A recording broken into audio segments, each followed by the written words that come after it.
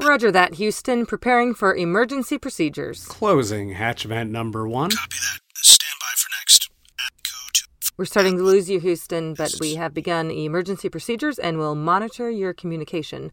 We're starting to encounter some debris. You're showing some loss from the Atco vent. Make sure to secure the fire to any... Copy that. I think we've officially lost you.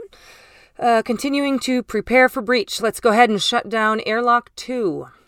Or we just let it stay open and ride it out. What was that? Leave it open and assume that air from airlock 2 bypasses it and reestablishes pressure? No, just let it be and quietly pass on together. Just the 3 of us. Like buddies.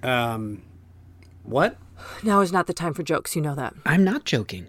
We're astronauts. We've already achieved in life. Look at the view down there. It's never gonna get better than this. Stop screwing around, Bernie. I am not joking. Are you really in that big of a hurry to get down there and be famous but not make nearly enough money to provide the type of security you need for that level of fame? Now is not the time for one of your little goofs. It's time to what? Scurry like roaches? To hang on to the idea of life so that we can spend the rest of our lives making small amounts of money to appear at graduations and corporate events and give the same rehearsed speeches about the majesty of space for the rest of our lives? There is more to life than money. We have families to get home to and people that love us. Well, we do. Is that all this is? Like, you don't want to live because you don't have a partner at home? You're sad because you don't have anyone to care about you? What are you talking about? I have 9 cats. You absolutely do not have 9 cats. I've known you since training, and I have never heard you mention a cat. I've never seen you with a single cat hair on any of your clothes. I'm an astronaut. I'm organized. I wouldn't show up anywhere with fur on me. That's disgusting. All right, well, what are their names? The cats? Yes, the cats. What are their names? 1 through 9. You named them 1, 2, 3, 4, 5, 6, 7, 8, and 9? Yes, it's efficient. I'm an astronaut. That's bullshit. You went through extensive psychological testing. There's no way they would have selected a cadet, a single cadet, mind you, who owned 9 cats. That's why I waited until I was in, until I bought them. You kept it from everyone that you wanted to own 9 cats. And then, as soon as you became an astronaut, you, a single man, treated yourself to 9 cats. Yes. And then you never told any of us about them. Correct. Why? I like cats. All right, then. Describe them. What does each cat look like? Orange and white. They're all from the same litter, so they look mostly the same. Although 6 has 4 white socks and none of the others do. Do cats even have 9 kittens in a litter? I can't look it up, so this radiation storm is really working out to your advantage. Of course they do. You're an astronaut and you don't know that? I mostly focus on space and my family, who I desperately want to get home to. Why? So you can become a senior citizen and they always talk about how cool you used to be? I don't want to alarm anyone, and I know you won't care about this, Bernie, but with the time we've wasted talking about this, we might be looking at oxygen levels that might not sustain us until arrival. We need to act. Or we just chill up here and die as heroes. Imagine how badass they'll think we were. Who is going to think that? Your cats? We can scramble around up here just like so much of life is, just scrambling and scrambling to stay alive. Or we can realize we've already lived incredible lives and just coast into the finish. I hate you. You don't hate me. You hate that I'm making you question this. We all have things to leave behind. You guys and your wives and kids. Me, I have my cats. It's tough on everyone. There's nothing heroic about sitting here and waiting for our oxygen to run out. Yeah, and if we do, I'm going to spend my remaining breath and strength choking you to death. Just like me, You also had a psychological evaluation, and I know you won't. And for the first time, you said, if we do this. I was just... Just imagine this. You make it down. You've scratched and clawed and fought to do everything in your power to just barely crash down someplace where emergency crews can find you. You spend weeks under medical care, and when you finally get back to full health, you spend your remaining days posing for photos with idiots, working odd jobs, being a talking head on TV shows, shuffling out to wave at the crowd during the 7th inning stretch of minor league baseball games. Or we die like heroes. And how would we do that? I'm glad you've asked. Space will be a destination soon, a tourist destination. And a capsule just orbiting Earth might be a fun thing to check out, like a ghost town. And inside you can see a real live space crew that died heroically during a mission. But that won't even be true if we do nothing. Who will ever know? Crowds will come by, and when they look in, we're posed up, tough as hell, arms crossed, flashing deuces with our fingers. This kind of tough look on our faces. That doesn't look that tough. But you get the idea. Or we go visors down. That's undeniably cool. All right, the visor down is cool. This is insane! It's now or never. If we're going to salvage oxygen, I need your help. I second that. Notice my fingers. I second that. Looks pretty cool. For eternity, who's with me? I cannot believe this. Copy. Echo. Do you copy? Echo, this is Houston. Do you copy? Echo, this is Houston. Do you copy? Hello, and welcome to the Space Cave. I'm David Huntsberger, a big warg to all of you spaceburgers out there, tucked in, safely, in a cave deep in the nether reaches of the furthest parts of our known universe, away from all of it, the madness and the chaos, just quietly joined together to enjoy a conversation. And before we get started, just a reminder, my project Big Nothingness is available at YouTube as well as Vimeo. If you go to davidhuntsberger.com, that's the best way to access either option. Vimeo, you pay to rent it, but there are no ads. YouTube, it's free. I think it's broken up with a few ads here and there. You can choose. I feel a little bit torn to mention it, to keep promoting it. And at the same time, it's gotten so little promotion, I feel like I have to do something. I have to at least mention that it's out there. As much as I want to just lean on, if things are good, you'll just find them. The world will share them, and hopefully that's the case. So if you did watch it, or if you do like this show, that's the least I could ask, or the most I could ask, I guess, is that you tell somebody that you liked it. And I'm happy to be done with it. It took a lot of the pandemic, and thanks to those of you who have watched it. Anyway, Big Nothingness, you can access it YouTube, Vimeo, davidhuntsberger.com. And before we start, Wills Landrum is the latest Patreon person to join back up. He got the free t-shirt. Congratulations, Wills, and thanks for supporting the show. And Maria Korotkik, I hope I'm saying that remotely close to how it's pronounced, upped her pledge. And so thank you to Maria. And if you like the show and like that it's ad-free and would like to support it, it is made possible by contributions from listeners just like you, patreon.com/spacecave, and I appreciate it. Okay, one last order of business before we get to the conversation. This is from Yoichi Shiga. I've mentioned him a number of times as the Carbon Cowboy. If you haven't listened to those episodes, they're fantastic, recorded in the basement of a hotel in San Francisco. And he's a good person to talk to about climate change, and I kept referencing this story about NASA without fully explaining the details or even understanding them. And so he wrote and said, hey, just to clarify, you've mentioned the story a couple times, but I'm going to go all Carbon Cowboy on you for a second. I think the Facebook-linked NASA story you are referencing is measuring sun-induced chlorophyll fluorescence, or SIF, pronounced like Sith, but SIF. It is actually a pretty fascinating measurement, and then in parentheses, I published a paper using this data as part of my PhD, which allows us to see how much plants photosynthesize from space, which we couldn't do before. The glow, in quotes, satellites can see from space is a byproduct of photosynthesis. Essentially, if you think of plants photosynthesizing as an engine, this fluorescent glow, and then in parentheses, which is the infrared, is sort of like the residual heat that an engine puts off that scales with the engine's, then in parentheses, or plants' productivity. So we've all seen Top Gun. You know that haze? I think that's what he's referencing.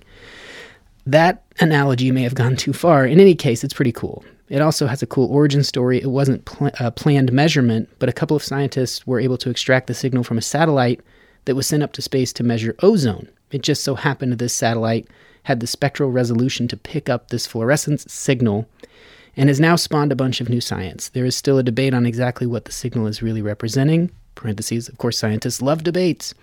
And I'm not an expert on the specifics, but just thought I'd chime in to set the record straight. That is very helpful. And if you have a correction or input or additional things, a lot of times I'm referencing stories where I'm like, I think this was the general gist. I would love it if you write in and add any additional info or corrections or just what Yuichi did. So hopefully that is helpful. And if you don't know that story, you can probably just Google it. I'll try to link it at thespacecave.com, but pings at thespacecave.com is the best place to go to message if you have something like that, or you just want to recommend a beer or an artist or a guest or a topic, anything you like, pings at thespacecave.com. And that is how we got to my guest this week from a good friend of the show and friend of mine, Jean Hospod, an animator who has worked on The Junk Show, One-Headed Beast, Big Nothingness. She's so talented, and she's a fan of science fiction literature, and she said, hey, you should get in touch with Meg Elison. I think she'd be a great guest on the show. We got in touch. We recorded it. It sounds like this. All right, we're doing it. This is courtesy of, I guess, our mutual friend. I would say my friend. I don't want to speak for you, but Jean Hospod, who is... Yeah, she's great. Yeah, a wonderful, very talented human being. And she put us in touch, and I have to be honest, I wasn't that familiar. I assume we were not familiar with one another. No, not at all. And then I read the book of The Unnamed Midwife, and looking on your website and how many things you've created, I suddenly was like, oh, I'm nervous. I'm kind of nervous.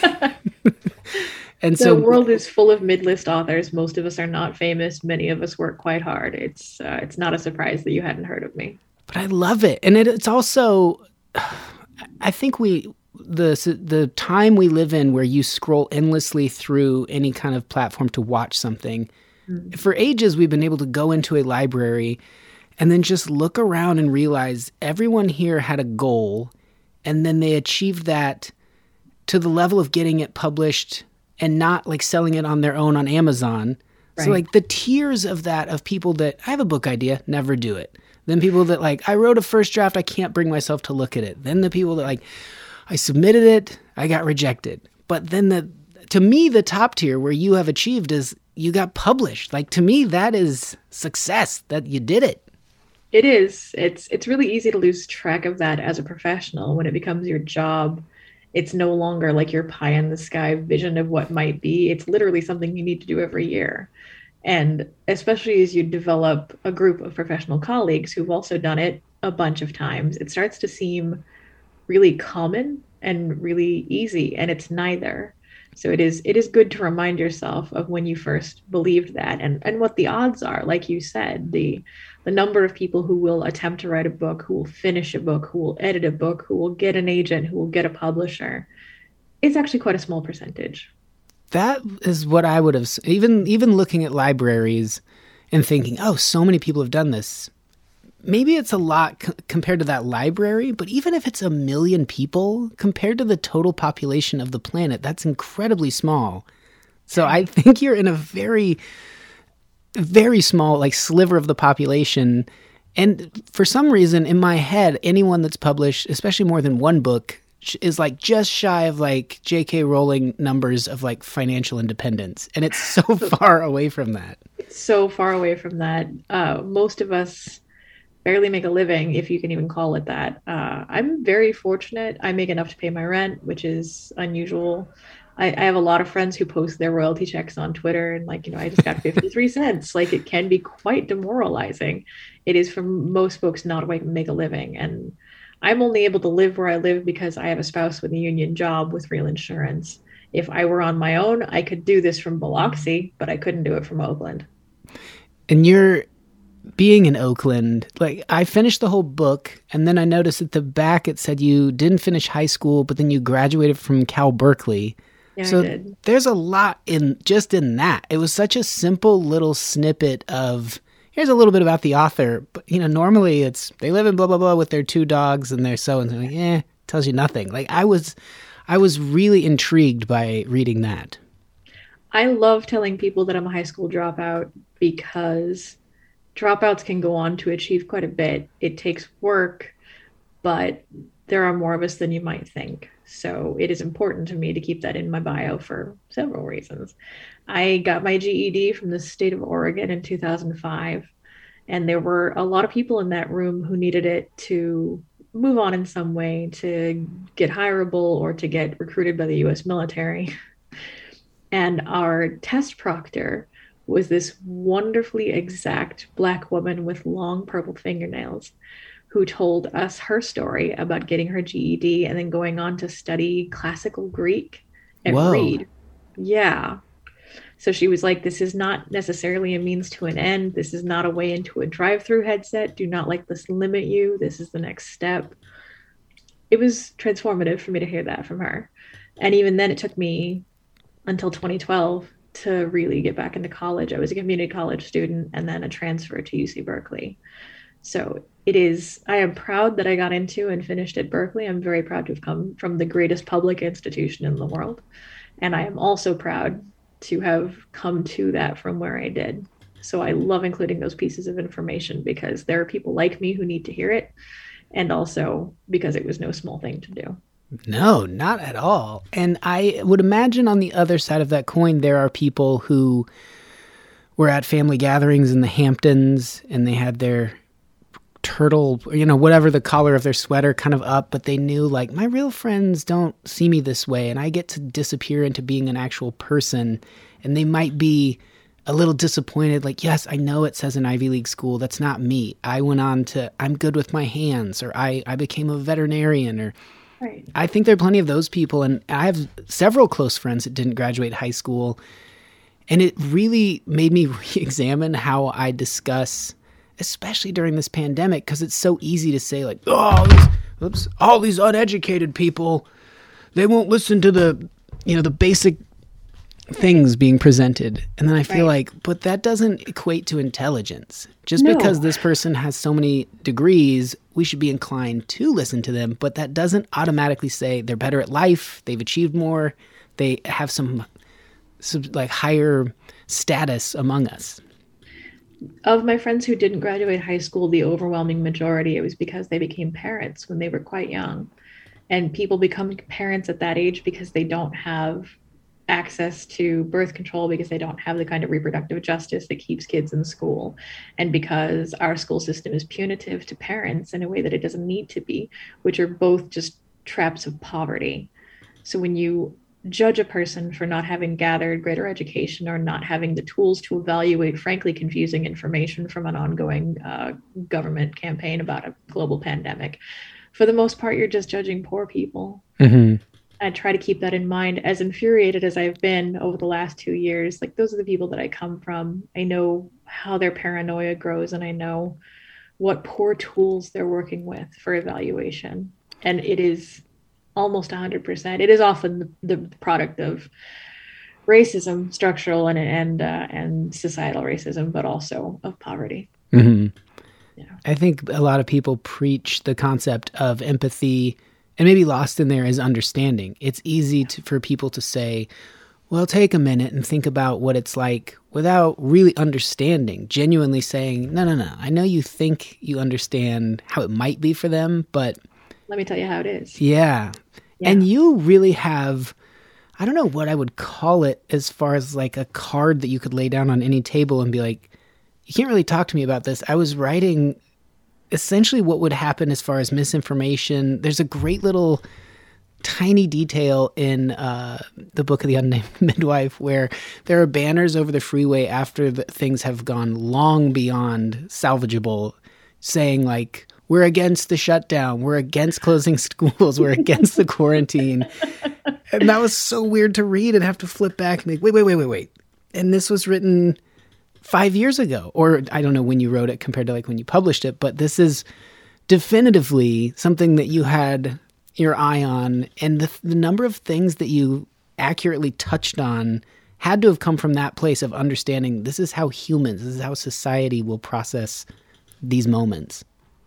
It's partly from observation of how I see humans behave. Absolutely. I think this has been true more than once in my lifetime, even looking at the way people denied and deliberately lied about the AIDS crisis helped inform the way I saw this. But also I did a great deal of research, and I looked at the way major cholera outbreaks have been handled in Haiti, or the way the influenza outbreak in 1918 was handled in the United States, how many people were against quarantine or against masking or held unprovable, unscientific ideas about how it might be spread or what might be behind it, or how many times televangelists have tried to pin illness or major problems in humanity on some aspect of our behavior that has nothing to do with it.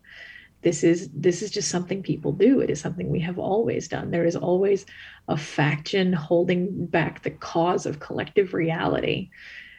And it's been hellish to live through it. It's been beyond frightening to live through it, but I definitely knew it would have to be in any pandemic novel.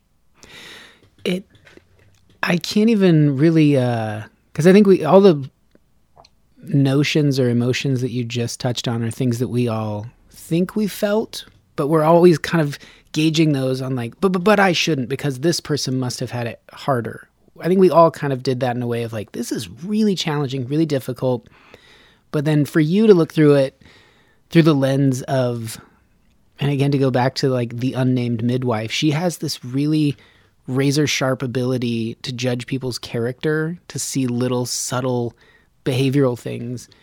And it seems like your general countenance is pretty mellow. We've known each other 5 minutes, but I get the sense that impression.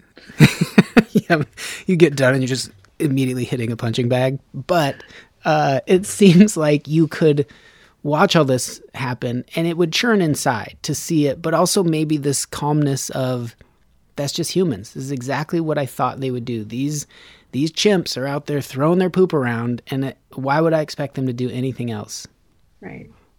I wrote the midwife as a more decisive person than I am, and in many ways a more competent person than I am. And one of the reasons that I wanted to make her a registered nurse and a trained clinician is because those people are capable of making very cold game time decisions. They do a lot of thinking on their feet. You know, they're titrating in their heads. They're doing calculus based on your weight and dosage of a drug and all of this in seconds without saying a word. And when I thought about who could survive something like this, who would be good not only at the difficult circumstances of basic survival, but also the necessity of surviving other people, I thought about people like her. So I wanted somebody who had enough skills, but not all the skills, because competency porn is boring, and then throw her into the mix.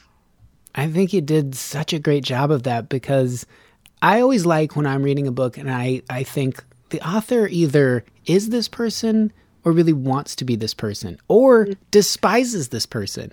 Oh, those are fun. Yeah. But the middle one to me is the best, because there's a part of you that's like, no way someone's like this. And not that she's perfect, but there are in that moment definitive skills where you're like, man, that's nice. Yeah. That's a really useful skill to have there. She has some really good ones, and particularly the ability to render medical aid in a total breakdown of society. That person's going to be endlessly valuable. Not to be this person, but I read another book about like the collapse of society not too long before I started writing Midwife. And one of the main characters in that book is just like a guy with a regular job, and his post-pandemic, post-disaster partner is a registered nurse.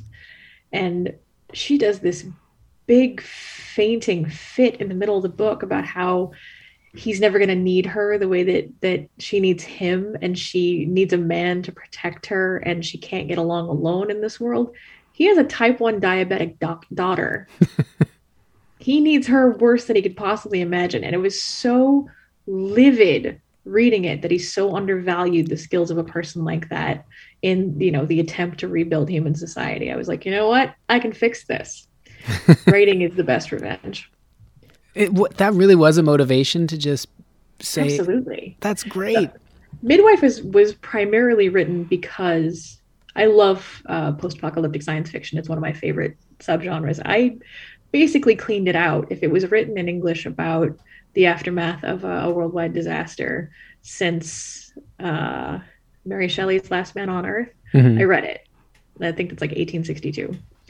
I read all of it. I absolutely cleaned it out. I read the mid-50s nuclear disasters, the stellar impact stories, the mysterious plague, the aliens did it, the climate change ones, you name it. And I was deeply unhappy to discover how seldom the women in those stories are people. Mm-hmm. They are a necessity. They are a means to an end because we must repopulate the species. They are mysteriously chaste. They desire nothing for themselves. There are, of course, notable exceptions to this. Octavia Butler's work, Margaret Atwood's work, P.D. James's work were huge influences on me. But for the most part, half the story was missing. Yeah. And so the idea not only of an apocalypse where, women had their own destinies, but also a gendered apocalypse, a specifically reproductive apocalypse, was inescapable for me. So the book came together because of other books I had read that pissed me off. Was it, because you would think that anyone doing that, like venturing into, man, I bet I have a unique take on, and then whatever it is, crocodiles. You start reading a bunch of stuff about crocodiles and you're like, boy, they've covered it from every angle. There's the book as the crocodile, as the person who's hunting them, as the blade of grass. Everyone's talked about it from this. But when you see a glaring missing spot where you could stack them up, I would guess, and then see this tiny little stack next to it and be like, how is this possible? That's the work, as far as I'm concerned. The work is reading enough books so that you can perceive the gaps between them and ask yourself, am I being a poor librarian? Am I not finding this, or does this book really not exist? Mm-hmm. So when people say, zombies are over, or retold fairy tales are over, or whatever convention is going out of style, I think that's bad advice. I think there's a version of that story that hasn't been told, particularly if you're a person of color, particularly if you're a woman, that you can tell, and it will be fresh and new. I mean, we're not running out of pandemic apocalypses by any stretch of the imagination, but the type that I wrote is still unusual. Yeah.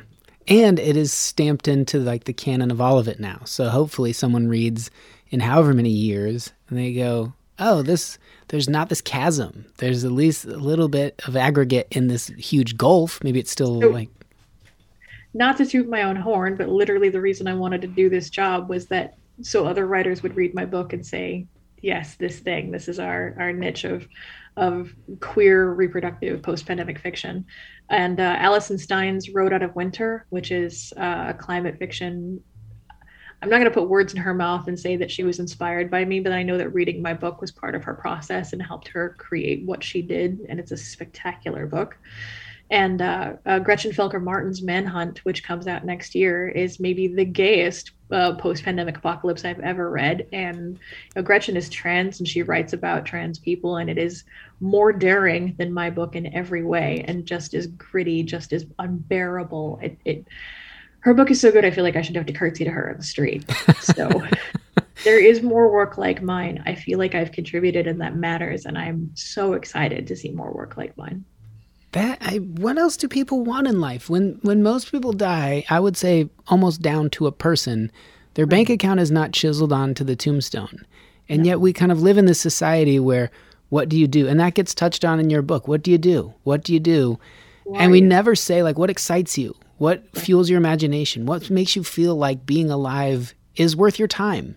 Right. And what you just said, that's so great to be like, yeah, this enlivens me. That's what makes it worth my time. That's what I have wanted my whole life. I I had this set of goals that I really wanted to achieve, and I thought it would take longer. I really wanted to be published. I really wanted my work to be recognized. I wanted to win something. I wanted to get fan mail.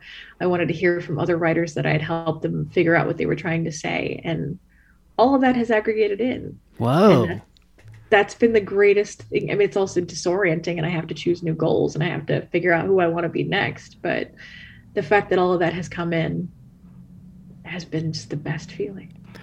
I never thought about this concept that eventually you have to accept castles. That when you like all these gophers that are popping out of the hole and you hit them all, there's still this thing. What else? What else? And you go, you can't really be content. So you go, all right, I guess I want that castle over there. And then you start getting repetitive, like, number of weeks on the New York Times bestsellers list. And then someone tops you and you're like, my next book, I'll top them right back. And then suddenly you're maybe motivated for reasons. You still need reasons to be motivated, but maybe they're not your favorite. Like, all the ones you listed seem like those would be your favorite. I try to choose goals that are under my control, frankly, because you can't control whether or not you become a bestseller or how much money you make. You can control whether or not you write a good book. Mm-hmm. You can control whether or not you do a good job of existing in community with other authors. So yeah, I try to pick things that I can control and things that are literally achievable. And whatever happens beyond that is gravy, you know? And but yeah, you have to develop some kind of security with yourself, because some of these things may never come your way, and it's really difficult to constantly measure yourself against other writers. When you're in a bad place, it seems like everybody's getting a book deal, everybody's getting a movie deal, everybody's doing so much better than me, everybody has an agent but me. That voice never shuts up. Even when you've been published, everybody's deal was bigger, everybody's agent is better, everybody's movie deal is happening and yours isn't moving. So you have to learn to make yourself happy, to find ways to be content, because there will be seasons in which nothing moves. And I would guess if you talk to someone that is maybe on that other end where, they're making 2 of my books into movies and I was hoping to just relax all summer, but I got to fly to Greece and like, stop talking to me, stop complaining to me, because that seems like a dream. But you might find that they're like, I miss being where you are. Right. I've noted that. So there is a movement in social media channels to create smaller and more select groups. It's like, everybody from Twitter, and then also there's a group chat, and also there's a Slack channel, and also there are spaces you can only get into when you are invited. Mm-hmm. And even within those spaces, I have noted the creation of tighter and tighter lists so that you have somewhere to go when you want to say, yes, I have a book deal, but yes, my book got made into a movie, but they're making me fly to Greece. There have to be places where you could share your concerns and your frustrations and have it not be in front of a bunch of people who just read it as humble bragging or insensitivity, because all they can think is, God, I wish I had a book deal. Yeah. You have to be really careful. The problems of success should only be shared with people as successful as you. It is terribly insensitive to do anything else. That's nice to hear said, because in comedy, like I would guess any medium that exists, and some people just have kind of a blind eye to it. And I'll sit there, oh, dang it, they're pushing back your 3rd movie. That's a bummer. Right. Yeah. Oh, your Netflix special is not getting made till next year. Jeez. I know. Going back though to the community college a bit, or really like not finishing high school, and not getting too personal as to like what led to that, but maybe did you feel like an outsider? Now having this community and writing, I would guess there's a feeling, no matter how marginalized or difficult people's childhoods were, to have that as a group, people would say, oh, like you're kind of in an elite group, writers. There's my friend Kyle McGinn was on this show, and he does poetry, and he's like, people think of that as like the most elitist thing you can do.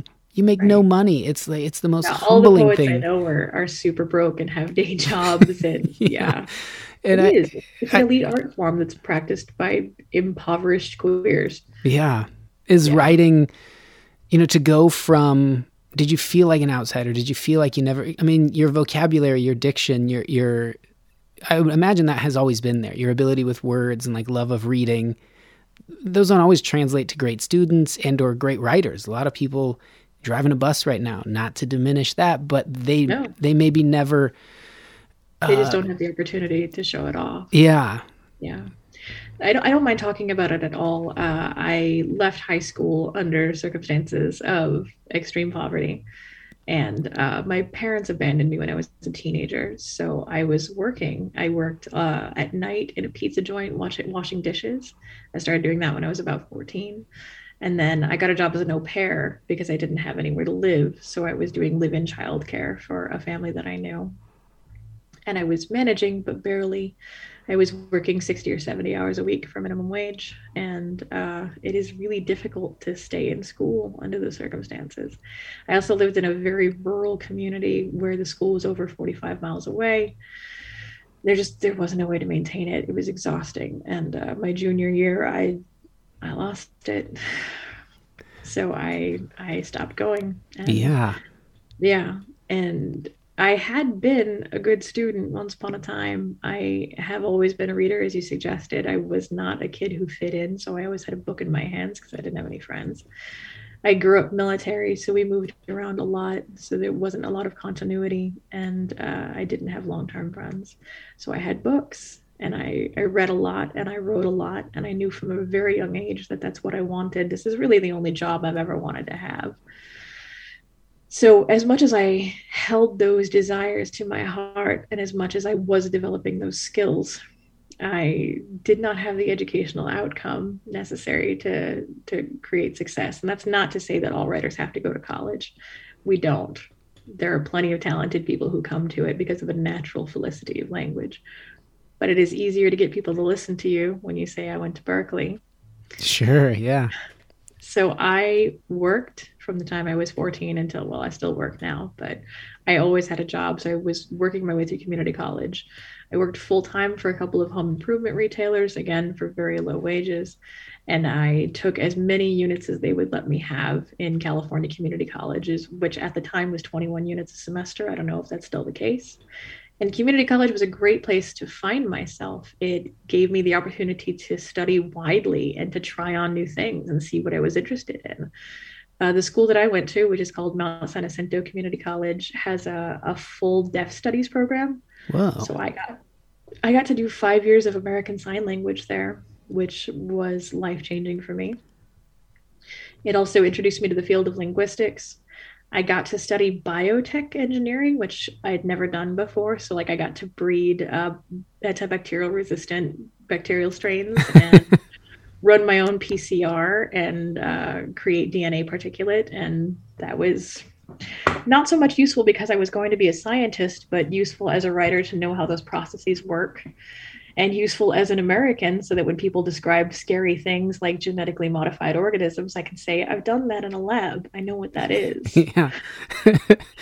And probably too, I think everyone either walks around feeling like I'm pretty smart, or going, I'm not so smart. I've been told my whole life. When you get in a class where you can see things work out and you understand them, and you can start to be like, yeah, I don't think it really matters what piece of paper is hanging on your wall. No. It matters that you can believe in yourself. Yeah, it's great to have that practical experience because you understand what your space is, that you are pretty smart, that you know how to do these processes, and also that the world is wide. Mm-hmm. And there are many things that you'll never know. So that was what community college gave me. It gave me the understanding that the world was wide and that I was doing okay in it. That school also gave me my first opportunities to publish in poetry, in fiction, and in undergraduate research.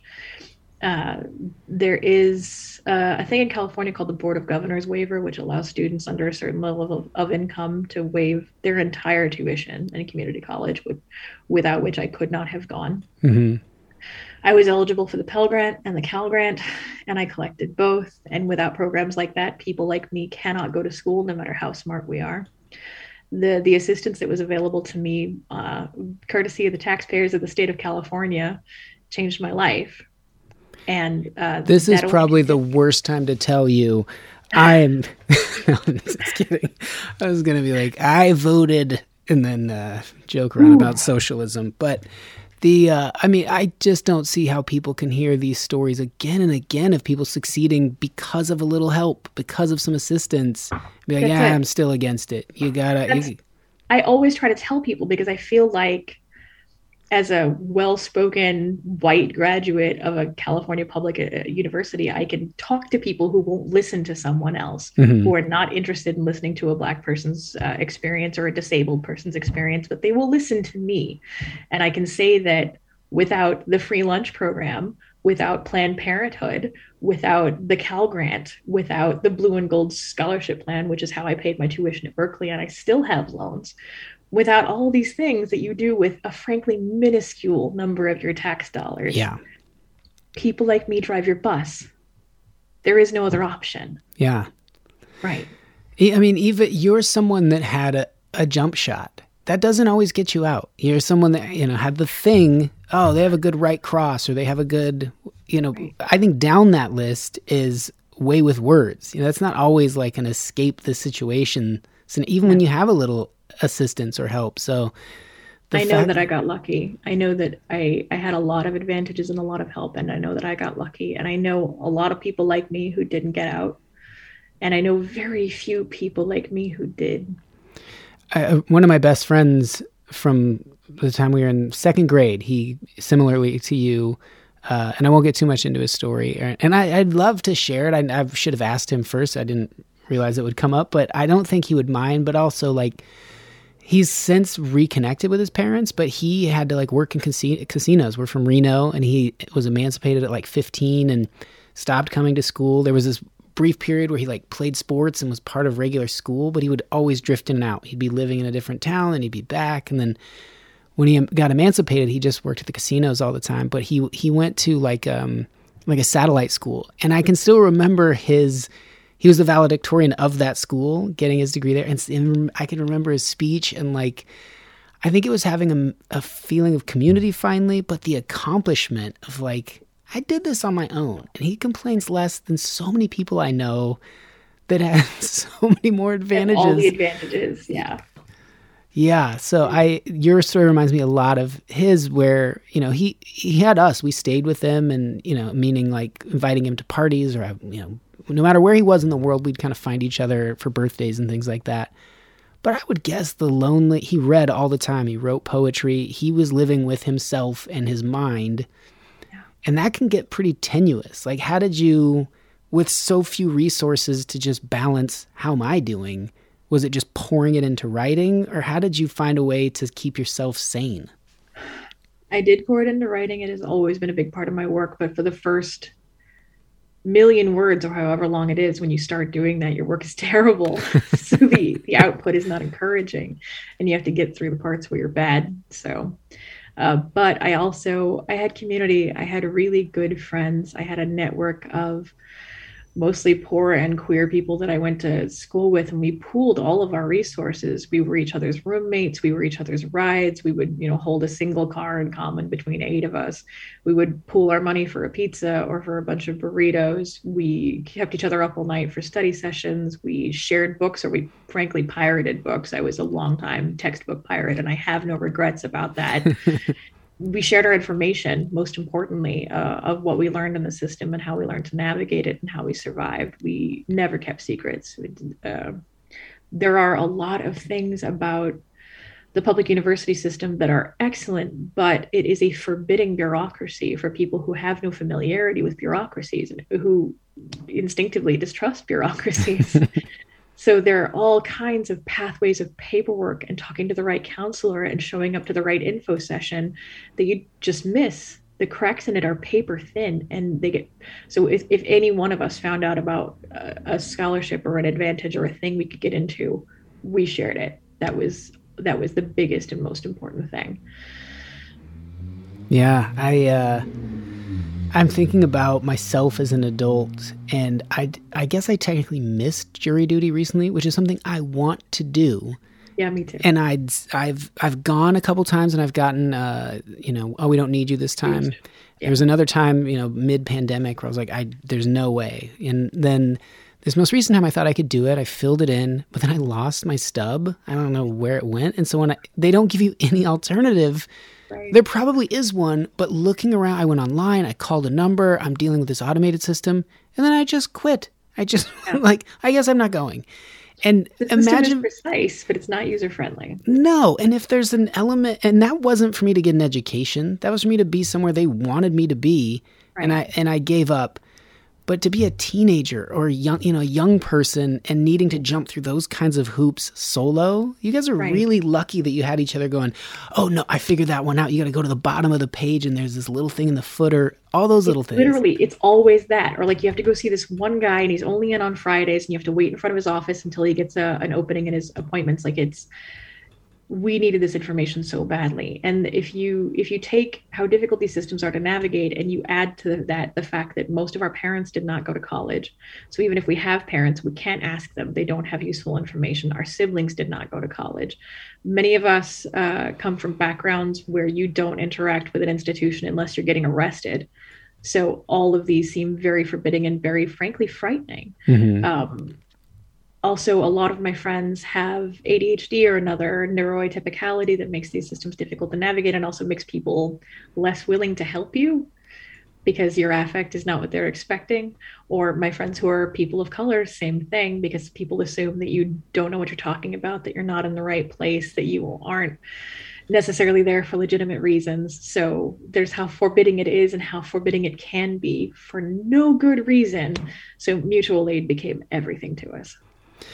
I love it. So I acquired your book through the public library system, which I thought was so great. Like you're in it.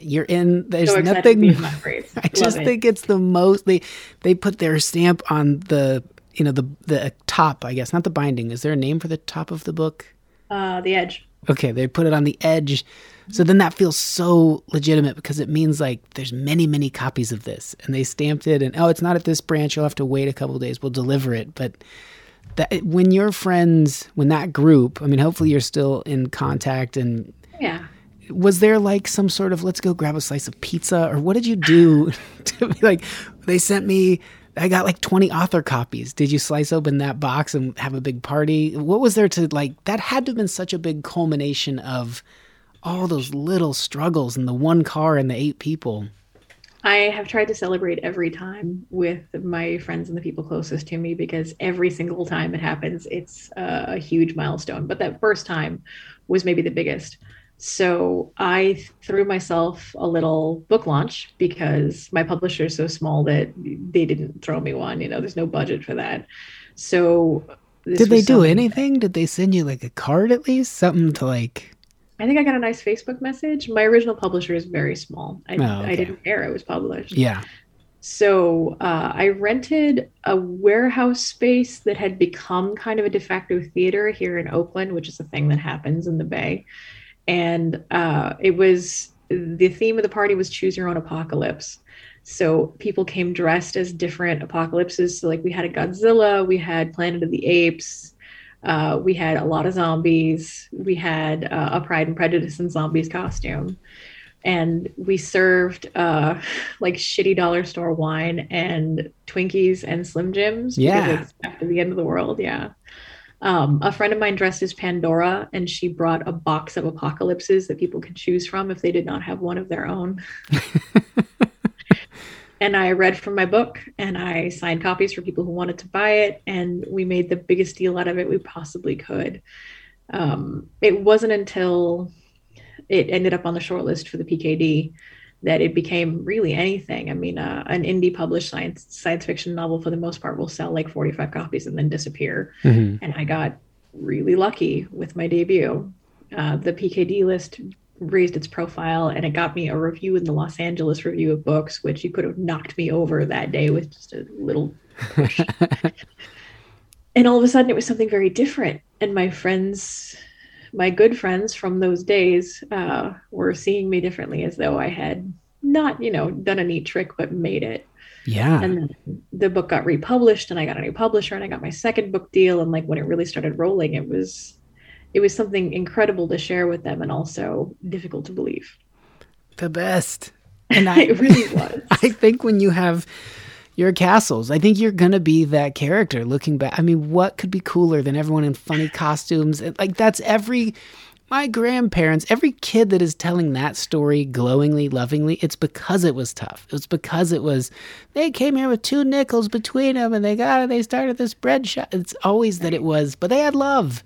You had that love there. You had everyone. That's such a perfectly, I'm from over the hill in Reno, and there isn't that artsy kind of fun dynamic. So San Francisco to me was like looking over, the sunset is over there. So that's what was happening to me. That glow was like all this creativity and artsy, that sort of thing. Oh, there's a warehouse space. That person's Godzilla. We're doing this. Right. That's just so, I can't, there are people that probably did graduate from Ivy League schools and did get published and got put on lists and got to go do some sort of sabbatical writing. In Greece keeps coming up. They're in Greece. They got that sweet gig. Yeah. And I would guess that they would trade some of that for like the camaraderie, the feeling of this, we're all celebrating this the same. And probably a lot of your friends showing up like, I didn't even really have bus fare to get here, but I'll figure it out. I'll figure out how to get home. I had to come for Meg. This is amazing. I mean, we still check in with everybody. Like, do you have a ride home? Are you cool? Like, that's a relationship we're always going to have. Or, we're the kind of friends who you can ask without embarrassment to borrow money or to back you up in some very pragmatic way. So hell yeah, we still do that. That's great. When I was reading and I won't give away too much. I'll probably put a little teaser at the beginning saying there might be some spoilers in this, but the beginning, kind of starting in San Francisco, the Bay Area, when she encounters some members of the queer community, I remember as I was reading, I don't know anything about you. So I'm like, is this someone that's trying to like ingratiate or trying to pass themselves off in a way that's, going to endear them to that community? And the way that interaction goes, I feel very confident that she knows that scene. And that was like a nice, it just diffused a little bit. You can feel inauthenticity a little bit. And that was a nice opposite of that, of like, okay, this checks out. I didn't make the mistake of writing exactly people that I know into my book, but I definitely wrote the world that I know into my book. And like, I haven't seen a straight person in 8 days. So. Oh, that's great. The leaving the community college and going to Berkeley, I want to hear, like, was that you guys gathered around an envelope? In my head now, you guys are always together. You're like hunched over each other's shoulders going, open it. And then like nervously, was it that kind of thing of, you guys, this is crazy. It's Cal Berkeley. This is one of the most prestigious universities in the world. Come on, just open it. So 5 of us lived together at the time. We were all going to community college together. And then 4 of us made the plan to move to NorCal together. Since we had a functional household, we knew we could back each other up in income. We knew we could back each other up as we finished our degrees. So we all applied to different schools. My husband at the time was trying to get into a master's program. So he was looking at a couple up here, but what he did find was a job in Santa Cruz. So that happened first. He got accepted to the job. He's a librarian, by the way, which is a wonderful way to start. Oh, that's great. Make a living without being too capitalist. Yeah. But that came through and he was like, okay, at least one of us has a job. We can start looking for apartments. So we collectively started looking for housing. And then one of my roommates had applied to SFSU. So we were waiting for him to get an SF State. And I was waiting to hear from Berkeley. College acceptances come back in order of prestige, basically. So I got accepted to a lot of places, but a handful of UCs first and a couple of out-of-state colleges. And I was waiting. And I got accepted to an Ivy. I won't say which one of the ones that takes transfers. And I did the alumni interview because they want you to talk to somebody who knows the culture.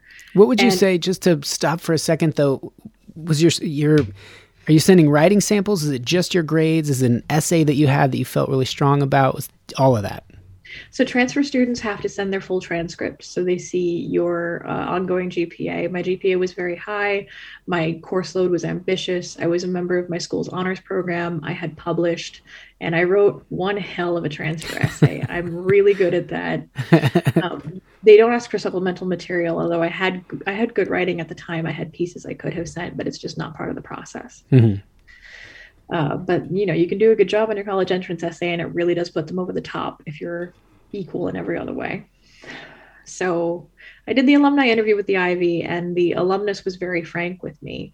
And he was like, "You're not going to like it here. You're not going to fit in. This is not for you." That's a bummer. I mean, maybe it was Bummer. helpful, but damn it, It that was sucks. helpful. I knew I was going to hate hanging out with rich people. Like, I knew that. And it was good for him to put it in such plain terms. Do you know I the got it. rapper Nas? Yeah.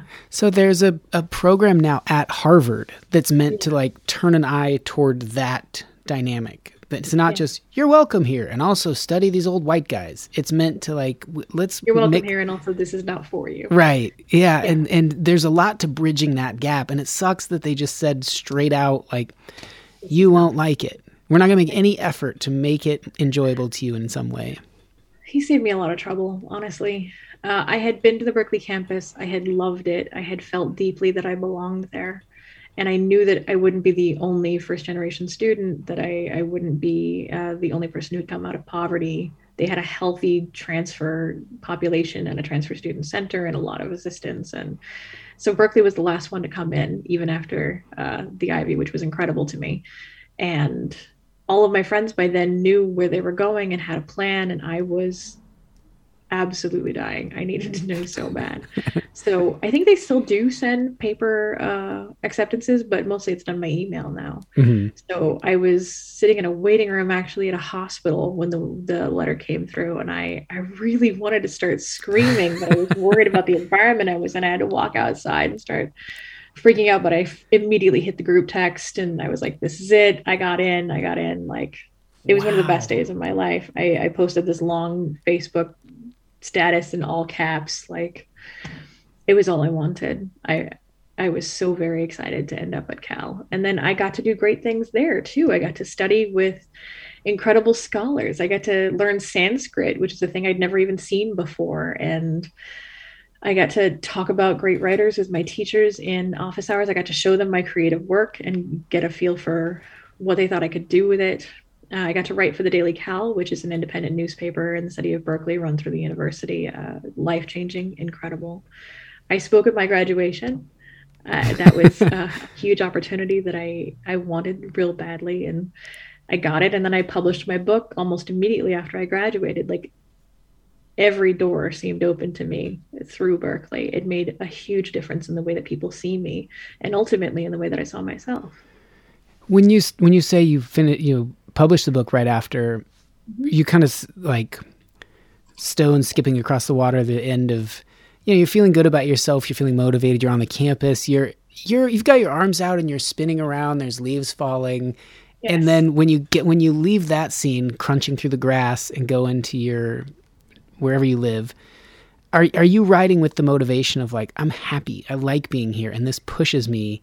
Or are you feeling like some sense of guilt of like, well, I have to do something because I have to prove that I'm worth being here? What are the emotions going through? Or just a pure joy of like loving writing? It was a combination of those things. It was, like I said earlier, it was this driving need to correct what I saw as a deficiency in this subgenre. It was like, there are pieces of this that no one has talked about that I can do. So I had that idea fermenting in my brain for a long time. And then as I was going into finals at the end of my Berkeley career, I had the idea finally crystallize. I knew who the character was. I knew what would happen to her. It all came to me. And it came to me at the worst possible time. And I knew that if I started writing immediately, which is what I wanted, because I do have a deep love of writing and the process of it does not feel like torture to me at all. I know it does to some people. But if I started writing then, I was not going to do well on my finals. I really needed to focus. And as an English student, most of my finals were write-along essay under the gun. So I just couldn't spend the words elsewhere. I couldn't. That was a new experience for me. I typically sit down and write whatever's on my mind when it comes because, God's know and it'll leave you. So I got through my last final on a Friday afternoon. It was like a 1:00 test and I walked out at like 2:30. I got out of there and I took the bus home to my apartment. And the idea was like, it was heartburn. It was this surging acidic heat that I had to get out of me. So I sat down on my couch with my laptop that afternoon and I wrote the first 13,500 words. Good Lord. It's one of the best days I've ever had. I know that in context of I used to host a variety show called The Junk Show. Cool. R.I.P. The Junk Shows. So fun. It was just a way to like get a bunch of artists together. The thing I loved, and when I would have writers on, they'd say, "What do you want me to do?" And at first I would say, like 3 pages. I would say minutes. I'd go, I don't know, like maybe 7 to 10 minutes. And they'd go, okay, I think I have a piece that would do that.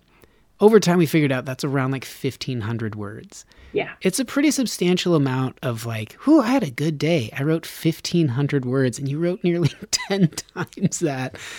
That's wild. Wow. But it was because I had created this unnatural sense of mental constipation. Like I was so ready to go. Mm-hmm. It just spilled out. So the next thing that happened that helped was Berkeley at that time had a summer creative writing intensive for 6 weeks. And I applied to it because I desperately wanted feedback on my work and I didn't know how to get it. And I got in, and it was paid for by all the same programs that paid my tuition. And I was so excited to be part of it. And I met writers from all over the world who had come to be part of this and get their work evaluated. And even there, I was somewhat of an oddity writing genre fiction because people tended to be literary fiction in that environment. And the teachers were very encouraging. And it trained me in how to workshop, which was incredibly valuable. Basically, Iowa method. And we got really intimate with each other's work really quickly. We got to know each other, and, we had parties and we hung out and drank and, all the usual stuff. But I also got the first group of notes on what was going to be my novel. Whoa. Yeah, both from my instructor, who was professional, and from my fellow students. And they frankly gave me some of the ideas that shaped that work and made it into what it was. So I had this accordion folder, because everything was on paper, of all these thick copies of my 14,000 word manuscript, and I was lugging it around for weeks. And I finally got to assimilate all of it and go through it. And that was a crucible for me to learn how writers help each other, how workshop works. So now I have a writer's group that meets every week. And we are constantly looking at each other's work critically and kindly and helping each other become better and stay sharp. And I owe it to that program where I learned how to do it. So once I had all those pieces in hand and I was on my way to a novel, it was really just a matter of time. I happened to find a small publisher who I had submitted to before, who was interested in the novel, even though they're not typically a novel publisher. And they got it out. As tiny as it was, it just needed to exist. Yeah. And we're gonna get on a Philip K. Dick award list, and then the LA Book Review. I mean, all those things are just because it just went out into the world. Putting out a book is really hard. It's like being in a cinder in hell. And a very small percentage of writers get any kind of advertising budget, any kind of PR support, any kind of, get this into Barnes and Noble. It'll be in your airport bookstore. Like that's basically reserved for known bestsellers. So the fact that my book got noticed at all when there are so many voices shouting into nowhere, it absolutely floored me. I had no expectation of winning that award. It was just the coolest thing ever to be there. I was the only author on that list who wasn't represented and didn't have like a major publishing deal. And yeah, that was a hell of a weekend. Well, I want to hear more about, I feel like we've gotten fairly into it, but there's still so much more. If you're ever taking a little break, we can attack it again. And I have, so many more questions, and then also the thing that we kind of talked about previous to this, emailing. So we'll take a little break and get into that. Let's take 5. Meg Elison, what a wonderful guest. Come back next week for part 2. What a life, and someone you just instantly root for. And if you haven't checked out her books, go to megelison.com, ELISON. And she's, as we talked about, very prolific. We get into even more of her life, some of the concepts involved in the book of The Unnamed Midwife. We also talk about, we discuss things like the concept of the sketch at the beginning of this episode that a lot of people went through with the pandemic, choosing whether to just kind of hang out and let it be, or to fight, to kick your feet, to swim. And hopefully every day you're choosing to press ahead. So that sketch obviously is a little bit nihilistic or cynical. Hopefully you're not choosing to just write it out in your hatch or your vessel, that you are genuinely trying to be part of the group that we're all a part of currently. We like having you here. I hope you keep making an effort. Thanks again to Gene. Thanks to Dan for putting together this show from the goodness of his heart down under in Australia, which I believe might be where Maria, who upped her pledge on Patreon, also lives. And if we get to enough patrons, get to enough people helping out with Patreon, we can eventually start paying Dan. So I really appreciate it if you consider that. The show takes a certain amount of time. There's tech stuff, there's web hosting, purchasing music, etc. All of that helps, and there are little hidden rewards that aren't even included in the descriptions. So thanks to those of you who do. Thanks to Dan. Okay, let's get out of here. This is a song by Meta. It's called Pastel Concrete. I hope you like it. Thanks for stopping by the Space Cave. Pastel concrete, boardwalk, beach, or condo.